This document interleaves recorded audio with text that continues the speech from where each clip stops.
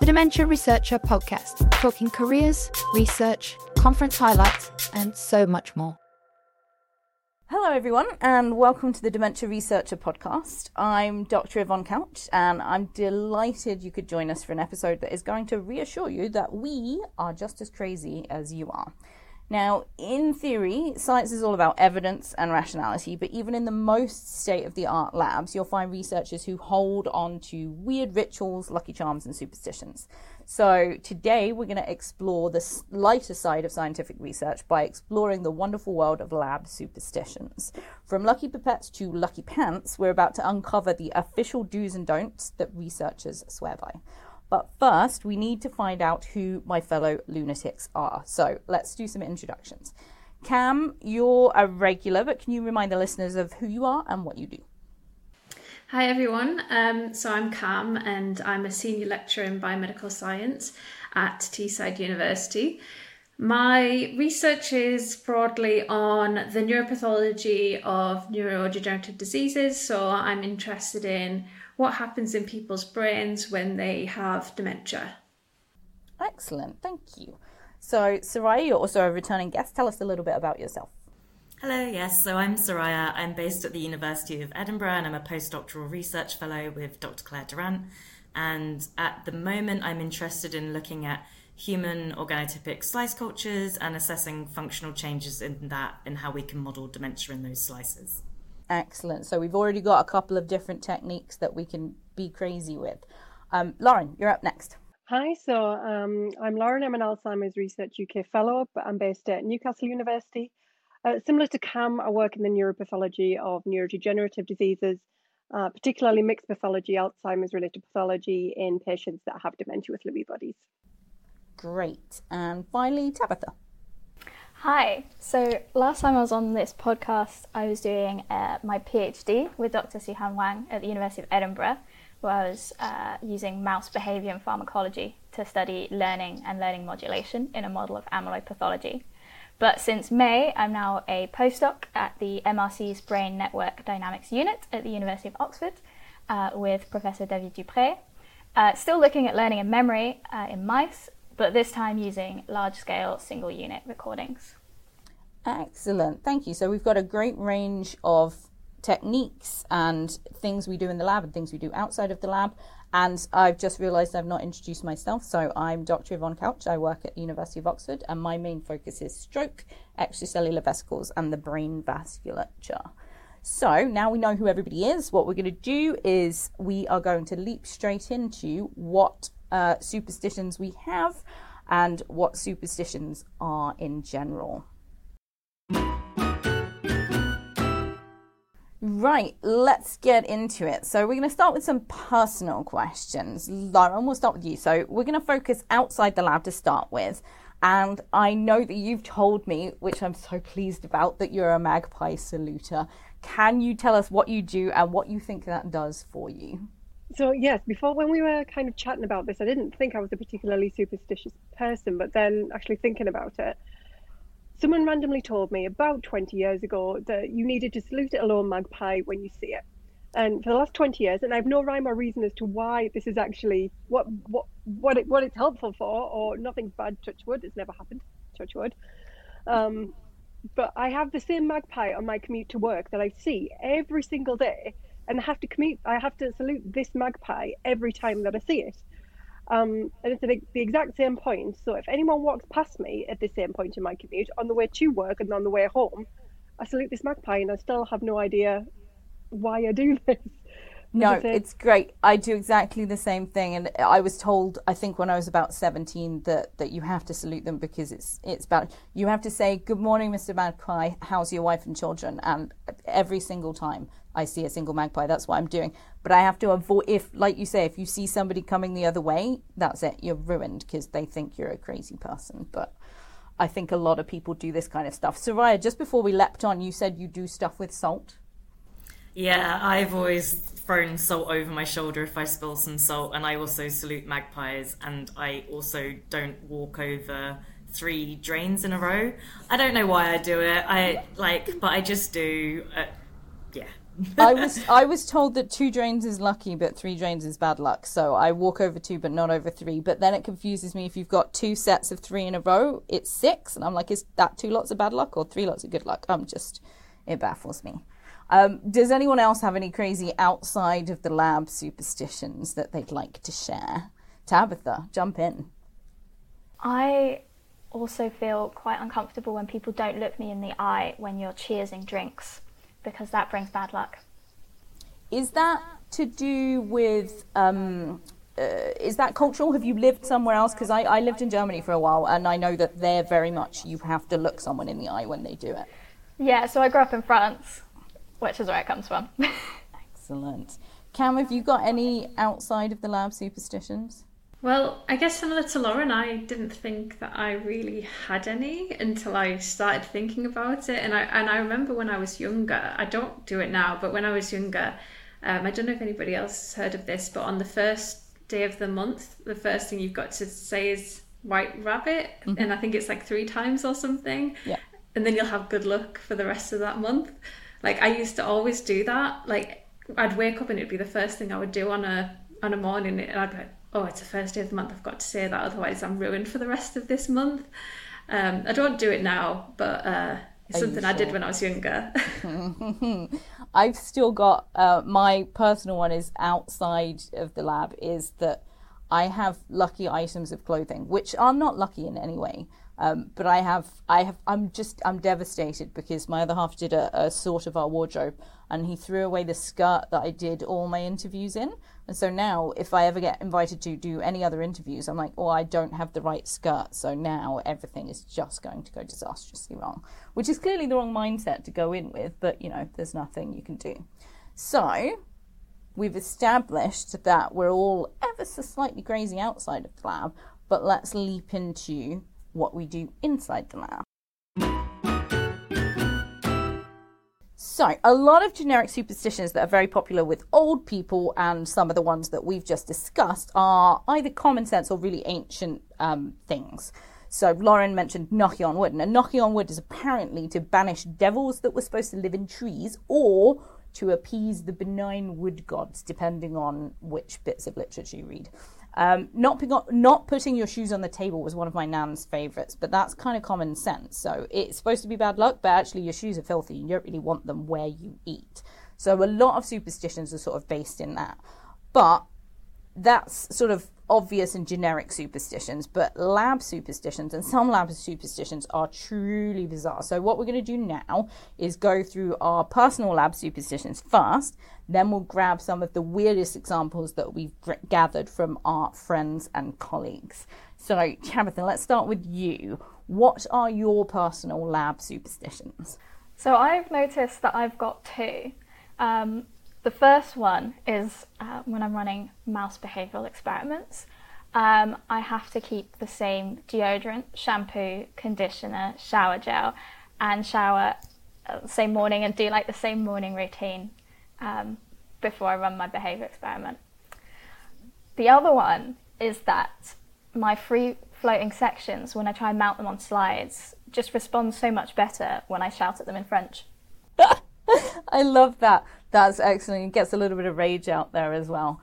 But I do think the mouse behaviour one actually makes a lot of sense. I was told when I first started doing behavioural stuff that you shouldn't wear strong perfumes and you shouldn't wear things that smell. So actually what you're doing is sort of almost controlling your own experiments as you go along. So that's sensible science. It's not crazy. Cam, you did behavioural work and animal work and immuno and stuff. Are there any like superstitions that you had that are along the same sort of lines?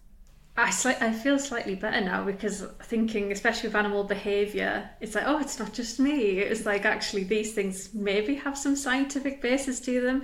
Because certainly with animal behaviour, it can be prone to being influenced by lots of different variables. And you think, well, being a good scientist is trying to in some way control those variables. So you almost feel that, like, if you have any superstitions, if you have any rituals, they're kind of justified, because if you know that anything works, then no matter how bizarre it is, you stick with it. But there was one thing when I was thinking back to when I did a lot of my animal work, that thinking back, I'm like, I don't actually know why we did that. it's almost like you pick these up off people that have trained you, and then you pass it on to the people that you train. But this thing was, so when I worked with Lister hooded rats, we didn't need to, they weren't genetically modified or anything. We didn't need to ear punch them for ID because they were just wild type Lister hooded rats. So we actually ID'd them by using a marker pen on their tail, just numbering them. When I then moved on to work with mice, we would ear punch them because they were different. They were genetically modified and we had wild types, so they had to be ear punched then. But with these rats, we just would use a marker pen. But we used to always write the numbers in Roman numerals. I don't know, is that a thing? I think so. I've got when I do tail marking, interestingly, I thought you were going in a different direction with this, and I'll leap on that in a minute, but I've got a very specific way I mark tails, and it's always just ones, but like the 5 goes at the bottom and all the 4s go at the top and stuff like that. But I have, the way I thought you were going was, I have a very specific pen I do tail marking with, and I cannot use anything other than that pen. Like, I'm sure other pens work well, but I'm now so attached to this pen that it has to be this pen, which again, I think is a slight degree of superstition. So, Soraya, you said you're not particularly superstitious, at least you don't think you are, but I know that Lauren mentioned to me offline that she has sort of particular ways of taking like pipette tips out of boxes and things, and we'll, quiz her on that in a minute. Is there anything like that you do? No, I've realised I'm weird since I sent that email. Sorry. So just before coming here, I was a bit like, I don't really have many superstitions, but actually I'm very particular with music. So when I was doing surgeries, I used to always have to listen to History, which is a very specific radio station in the UK. It's kind of 90s, noughties pop. I couldn't listen to anything else, otherwise my surgeries would go terribly. Excellent. And it's the same I do electrophysiology, which is kind of a dark art in itself. And actually for that, I listen to very specific niches of music. If I'm having a bad patching day, I normally listen to Shakira. She normally puts me in a good mood, and then normally my patching goes a bit better. So yeah, I didn't realise I was that weird, and then I was like, yeah, of course you listen to happy music when you're doing stuff, and everyone was looking at me. So I've now realised I have a few superstitions. I think it often takes somebody else to observe your behaviour before you realise that you're doing something odd. Someone's like, why are you doing that? And it usually takes a third person coming into your lab going, yeah, why do you do it like that? And you've not realised that it's very peculiar until somebody else points it out to you. But I leapt into the tip discussion. Lauren, tell me what you do with tips, and tell me what else you do in the lab that you think is a bit superstitious. Yeah, so the tips, I don't know if anybody else does this, but I always naturally, when I take my tips from my box, I go from front to back and from right to left. And then I don't know if anyone else has seen this online kind of personality quiz. So apparently, the way I do it is militant. And there's other kind of ways, like the old-fashioned snake game on the old-fashioned Nokia phones. Apparently that's a pattern you can take it out. And then there's another one that's haphazard. But I can't take my pipette tips. Now I've seen this, and I don't know why I do it. Now I've seen it, I can't take my pipette tips any other way, because if the pattern is haphazard, well, what's that going to do to my experiments? So that's one. And I don't know if that comes from growing up when we were younger, reading these personality tests in magazines as we were younger. Well, I certainly did when I was younger. But now I've seen it, I can't unsee it, and I can't change the way. And I rack my pipettes in the same way as well, because and I can't explain why. Another one that I do is that I talk to my microscope. So particularly first thing in the morning, if I know I'm going to have a long day on the microscope, I need to give it a bit of a pep talk, just to kind of calm it down, to say it's going to be fine, we're going to go all day, I can't have you breaking down midway while I'm kind of doing some analysis, so it's going to be fine, and just kind of reassure it before I get started. Is this regular microscope or confocal? Regular microscope. Excellent. So it's not even that high maintenance. It's just you're just making sure it's in the right mindset. Pretty much. I mean, it's an automated microscope, so I normally set it off to take images over a 45 minute period. And if I come back after 45 minutes and it's still, or it's kind of something's gone wrong in the middle, then it's kind of 45 minutes off, so I have to start all over again. Yep. I think those kind of things are, you get into the habit of it, and then I didn't think I did any of the weird ones that are on the standard list, like talk to yourselves and stuff.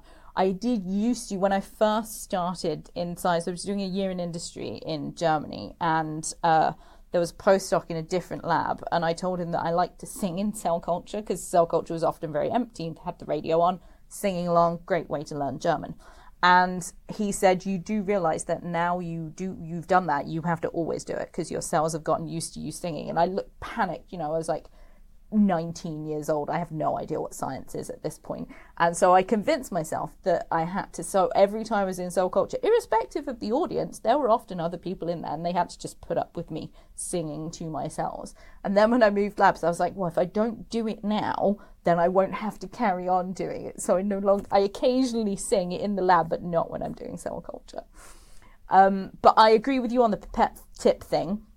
And I'm worse. So if we have a couple of students who make my eyes twitch by doing the random thing and just taking it out from wherever, and I get so crazy about it that I have to stand there before I start and re-rack them. I'm like just filling in all the holes like a loon.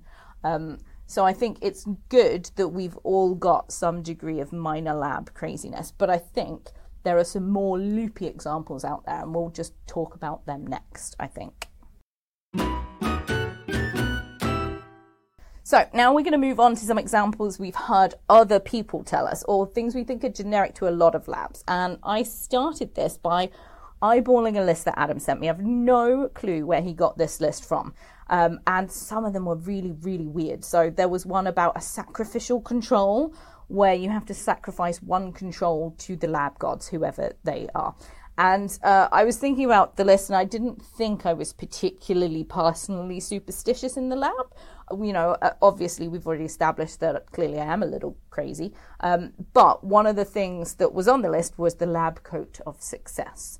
And I realised I am still wearing my undergraduate lab coat. I have a picture of Roger Rabbit stenciled on the pocket, which I do not have time to go into the reasons why. But I love this lab coat, and I refuse to. We've got generic blue lab coats in the department, and I refuse to wear them because I'm like, no, this is my lab coat. This is what I wear. It's like the pen thing. I now can't give it up.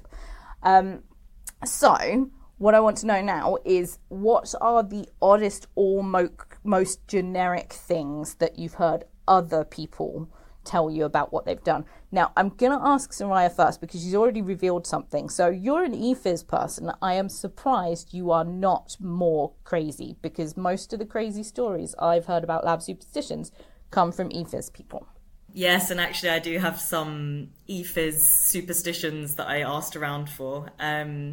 So yeah, for myself, well, I obviously have some weird ones with music, but I know, so I kind of asked a question out on Twitter, and I got this one back, which basically, for wholesale patch clamp recordings, one of the main things for good success is you have your electrode which has a hole in the middle of it, and you need to make a very tight seal onto the cell membrane. So we call this a seal. It's quite a common term that you use in this kind of thing. And someone has like the animal seal as their wallpaper to encourage good seals in their experiments. I'm not sure the two links, but that's what they do. And then another one was that if you're doing slices, they wouldn't take the first slice for their recordings, and that would be a sacrificial slice. They also wouldn't use the first drops of liquid. That would also be sacrificial drops to the gods, whichever gods. I don't know. No, I love it. So the ePhys one that I was told was, a friend of mine said she had her rig, which is the big sort of metal cage for anyone who doesn't do ePhys that you do it in. And they had to move labs, and she had to move her rig upstairs. And in the new lab, nothing was working very well at all. And she realised that when they moved, she's not religious in any way, but she used to have a little Buddha statue that sat on top of her rig. And she realised when they moved, she put the little Buddha statue in her office. And after a while, when stuff wasn't working, she was like, oh, the Buddha statue, moved it back onto the rig. And of course, everything started working again. So it is obviously the Buddha statue that is the reason for that. I mean, I think there may be logic to it, because maybe the Buddha is taking in the noise. Like, we're very fussy about electrical noise in systems. Maybe that was doing some extra. You don't question. I think for ethers, you just, if everything's working, you don't change things. Exactly. So even if, like, we have to ground the electrical noise, if there's a cable that doesn't seem to be doing anything, you can't touch it, because it's still, everything's working, so you don't touch it. And that's, I guess, the ethers kind of superstition side. Yep, voodoo is happening in the background that you do not understand. Do not rock the boat, scientifically speaking. Cam, do you have any that anybody else has told you that you think are particularly loopy? Well, not ones that people have told me, but having worked in 3 different pathology labs, I've been able to experience them firsthand. So in pathology labs, I would say probably the main technique that we use is something called immunohistochemistry. It's a method where we use antibodies to bind to antigens in tissue samples to allow us then to visualise certain cells or the proteins that are expressed by those cells. And there's a pretty standard protocol that we'd use for that technique, but there is a degree of flexibility in terms of the steps and the timings and things like that. And what I found is moving between labs is that even if we're using the same antibodies or using the same types of tissue, all these protocols will have slight variations. Well, I say slight variations, some will even have like bigger variations to them in terms of like incubation times. And I think that even though I know that I've done this in this lab and it's worked and I've got a protocol that works for it and it works really well, if I move to another lab and they've got a slightly different protocol, I'm going to use that protocol, because it's just a very strange thing where I'm adopting the superstitions of the people in that lab that have developed that protocol, and I don't want to be the person to go and change anything just in case it doesn't work and then I waste tissue. So I certainly adopt any superstitions or sort of rituals that might happen within that lab, because I don't want to be the person to come in and change and then it not work. I would say one thing that I did pick up in the first pathology lab that I worked in Sheffield, and I was told from the very beginning that you do not do any lab work on a Friday because it won't work. And that's kind of the one that's just stuck with me all the way. You don't do any lab work on a Friday. It won't work. It's a waste of a day. I've had stuff definitely work on a Friday, so I'm not on board with that one, but I am on board with just taking it easy on a Friday. And I asked a colleague who now lives in Germany whether she had any particular lab superstitions, and her version of that was if she had more than 2 mistakes in a day, like major sort of screw-ups, she'd just go home. She's like, the world is trying to tell me something and I should just stop. And she said sometimes if she was having a particularly lazy day, she'd just drop a beaker and go, you know, life is over, there is no point. But I, interestingly, am on the almost opposite end of the spectrum to you in terms of adopting lab protocols. So we have something I stuck up in the lab when I first got here. So I arrived and there were 2 PhD students who'd been here for a couple of years. And I obviously had no idea how they did anything. So I spent a good few weeks just tottering around after them going, oh, show me how you do this, show me how you do this, bearing in mind I had some experience of my own. And a lot of what they did was peculiar. And so I quizzed them. I said, well, why are you doing it like this? And the answer was always, because that's how Michaelis did it. So after the 4th iteration of because that's how Michaelis did it, I was like, no, you cannot give me that answer now. I want a scientific answer. So we have there's a demotivational poster stuck up in the lab that's got a picture of the Spanish bull run on it. And it says tradition in really big letters. And underneath it, it says, just because you've always done it that way does not mean it's not incredibly stupid. So, yeah, I was on the opposite end of the spectrum. I like to shake things up in the lab.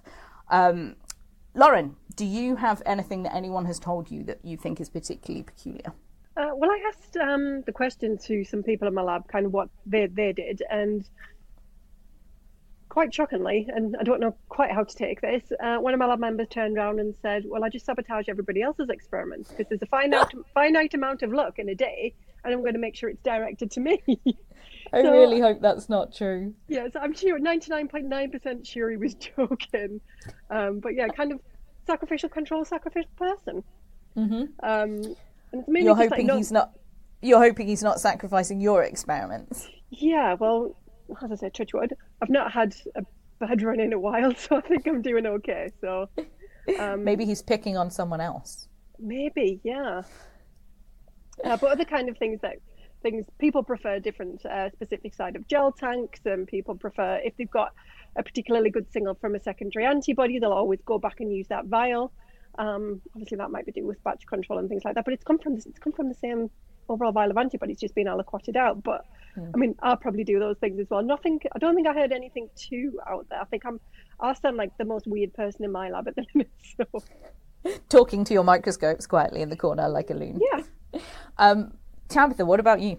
I haven't been in my new lab for very long, so I haven't had time to pick up many new superstitions. But one of the other postdocs has shared with me that apparently the right corner of one of the shakers gives the best immunohistochemistry results, and I will be putting that into practice. Excellent. I love that kind of stuff. I like it when it's ingrained as well. So my version of this is qPCR tubes in the very first lab I worked, well, not the very first lab I worked in my master's and PhD lab. I turned up and they said they used to have mixed bags of the 0.2 mil tubes you do qPCR in. They used to have mixed colours. And somebody at some point said, you don't use the blue tubes. And I was like, well, why? And she went, PCR doesn't work if you use the blue tubes. And we've got this mixed bag, and it's like pink and green and yellow and blue. And I'm sat there like a crazy person sorting the blue tubes out, and I never used the blue tubes. And I always did. They ended up being my standard curve tubes. You just never ran them through the PCR machine. And I think I did this for about 2 years before I eventually said, why do we not use the blue tubes? This doesn't seem to make any sense. And somebody told me that they thought, no evidence, they thought that the walls of the blue tubes were ever so slightly thicker, and so PCR just didn't work. As I'm sure it's just rubbish, but I still did it. And then I got to my new lab and I was like, do you know what, I'm just gonna buy clear PCR tubes to save my sanity. So I think you almost have to have that fresh start effect where you're like, I'm going to a new lab so I can stop being a crazy person. Good. So that's our generic lab superstitions and some of the oddest things we've heard people say. So next up, we're going to think about the origins of superstitions and where these kind of things might come from. We've had a few hints of where we think these things might start, but I'm wondering on whether anyone has any specific ideas on where lab superstitions might start. Cam, do you want to jump in on this one? I think that often, as I mentioned earlier, these things tend to, they're basically lab folklore, aren't they? And they're passed on from the person that trained you to you, and then you pass it on to the person that you then train. And if you know that a certain protocol works, you stick with that. And especially when you're quite inexperienced, and this doesn't just mean, if you're early career, a PhD student, postdoc, it could be that you're just moving to a new place. I think that when you're inexperienced, you do hold on to these things and you do think that they're critical. So this could be if you're learning a new technique or a new method, for example, you hold on to these things thinking that they're critical because you might not have necessarily the theoretical background to be able to challenge it. And I think that if you then do move to another lab and you are going to take that technique or that method with you, then you might suddenly realise that that critical step that you thought was critical is now no longer so critical. They might have a method or a protocol similar that they're using, and you realise actually they don't have that step in there and it's working perfectly fine.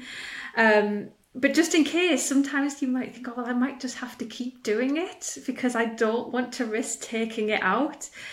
That's technically me. I'm the one that will go to another lab and adopt the superstitions there. Or if I'm taking something that they don't currently have and I'm taking my stuff, I'll take those superstitions with me. And I mean, sometimes I try to do what you do, Yvonne, and I try to question why I'm doing that and is that necessary? But I think especially when you're working with human tissue, you're worried about changing anything in case it doesn't work, and then you've wasted that tissue, and then you have to then make some more changes to try and get it working again. And I think you've got to get that balance of the risk and being brave enough to challenge It's true, and I think challenging things, like you say, is very expensive and time consuming. And if you're working with human tissue, it's definitely very precious, and mice are very precious, and you don't want to waste, what could be a decent immunorun or a terrible immunorun by accidentally not, shaking your rack 5 times when it's in the dab, or staring dead ahead at the clock, which is what I do. Like, I have to stand at a specific angle with my immunorack, and it always has to be a 15-second wash to start with, irrespective of how quickly it developed last time. There's all kinds of that going on in the background. Does anybody else have any thoughts on how they think superstitions start? Soraya? Well, I was just going to follow on a bit from that because, again, we were talking about this just before recording the podcast. And one of the guys in the lab was saying that actually antibodies bind within 15 minutes or something like that. So why are we doing hours and hours of incubation? Same with like the secondaries, they're so optimized, so they're very fast. They probably are bound within whatever, but we're doing 20 minutes, an hour, 3 days, whatever. And for immunohistochemistry as well in particular, like we block with normal goat serum or donkey serum or whatever. I think that's kind of a carryover from before in a sense, because they used to kind of need to do more wider blocks. Whereas in the lab, I've used donkey when I'm meant to use horse or something, and everything's been fine. And I mean, that's more kind of scientifically, I think there's things that can kind of have a bit of leeway. Obviously, things you have to do in a certain order that will make things work. But yeah, I just wanted to follow on, because when you were speaking about it, I was like, oh yeah, that reminds me of this conversation that I just had. No, it's true. And I think there are protocols I definitely don't mess with. And we had a couple of antibodies, one of which was very firmly you could put it on for a couple of hours at room temperature and that your immuno would be great. But everything else was very much overnight at 4 degrees. And I absolutely have never questioned why there's a difference between those two. And scientifically, it doesn't make a lot of sense. Maybe I'm just not curious enough. Maybe I'm a terrible scientist. So, as is my wont for these kind of things, I did a bit of research on sort of the backgrounds of superstition, and I listened to a great podcast with Professor Richard Wiseman, who describes superstitions. I thought this was such a great phrase, as one trial learning, which was great. And Lauren and I have both already said that, like, we were only told once about the magpie thing, and we've been doing it for years and years and years. And it is one trial learning. Nothing has ever we've never had any demonstration. I've never seen a magpie and not done that. But I've also, prior to that, never experienced any particular bad luck when I've seen a single magpie. So this doesn't make any sense. And I had lucky socks for every single exam. And I think about 20% of my exams went really badly. And I was still wearing those socks. So actually, these kind of superstitions don't actually make a lot of sense. So Ian Harrison, who's in, I think he's a Imperial in London, he said that when he does Western blots, he has to grab exactly the right amount of tubes from the bag for the number of protein samples that he's running. Otherwise, his Western blot won't work properly. I did say that was a little bit too much like a lottery for me. That would distress me too much. Western blots distress me anyway, but that would really distress me. But one of the things I did find out is that the people who research this sort of thing have said that basically superstitions and rituals, especially that you go through in the lab, they're not necessarily OCD. So you're not that level, because OCD tends to be, you get a lot of mental anguish when you do these things. So, listening to specific music or racking your pipette tips up, that's not OCD. But what they do say is that it can reduce anxiety. So by doing a specific thing, so for me, I do a lot of surgery. Surgery is quite fiddly and lots of things can go wrong. So if I do specific things before I do the surgery and during the surgery, they will make me less anxious as I'm doing it. And I think that kind of stuff is really helpful. And they've also said that by putting in sort of specific ritualistic steps, what can also happen is you can reduce your level of anxiety about whatever it is that you're about to do. So with that in mind, does anyone think that their rituals and superstitions help them, or do you think they hinder you in any way? Tabitha, do you want to jump in on this one? You already mentioned, obviously, with the mice that they are really sensitive to odours, and there's already so many different things that can impact your outcome of your behaviour studies, that introducing new smells, especially as, there have been experiments that show that they do recognize experimenters and react differently to people handling them. That I think this probably helps remove one variable. Do I maybe take it too far and now think that a specific brand of shower gel makes my mouse recordings work better? Maybe. But it helps prepare me for my day of recording. So I guess that comes into what you're saying about a ritual that helps prepare you. Yep, I think so. I've stuck notes up on doors before. So I was doing a set of behavioural experiments, and someone else in the wing, and I don't know who it was, just had serious amounts of man aftershave on. It wasn't Lynx Africa, it wasn't that bad. They smelled great, but I was like, no. Just put a big passive-aggressive sign on the door saying, doing mouse experiments, could you please tone down whatever it is that you're wearing? Or go work somewhere else for the next week or so my mice can breathe in peace. Does anybody else think their superstitions are helpful, or do you think they're making you a bit crazy? Cam? I think reflecting on a lot of what we've talked about and the examples that we've given, I feel like a lot of what we've talked about could actually be seen as like good lab practice. For example, like eliminating variables, and maybe this is just me trying to justify all of our little idiosyncrasies, but I think maybe with the ones that have no basis, we have to maybe reflect a little bit more on those ones. But I think, like you said, Yvonne, they're kind of designed to give us confidence in our work, and maybe that then results in the outcomes that we're hoping for in our experiments. But I do think that potentially they could hinder us if it in some way makes us restrictive to change or reluctant to change, reluctant to new ideas and to changing things. So, for example, being reluctant to change part of a protocol which could potentially give you better results, potentially get rid of some of that background staining that's plaguing you. And so I think there are benefits and cons to having these little superstitions and rituals.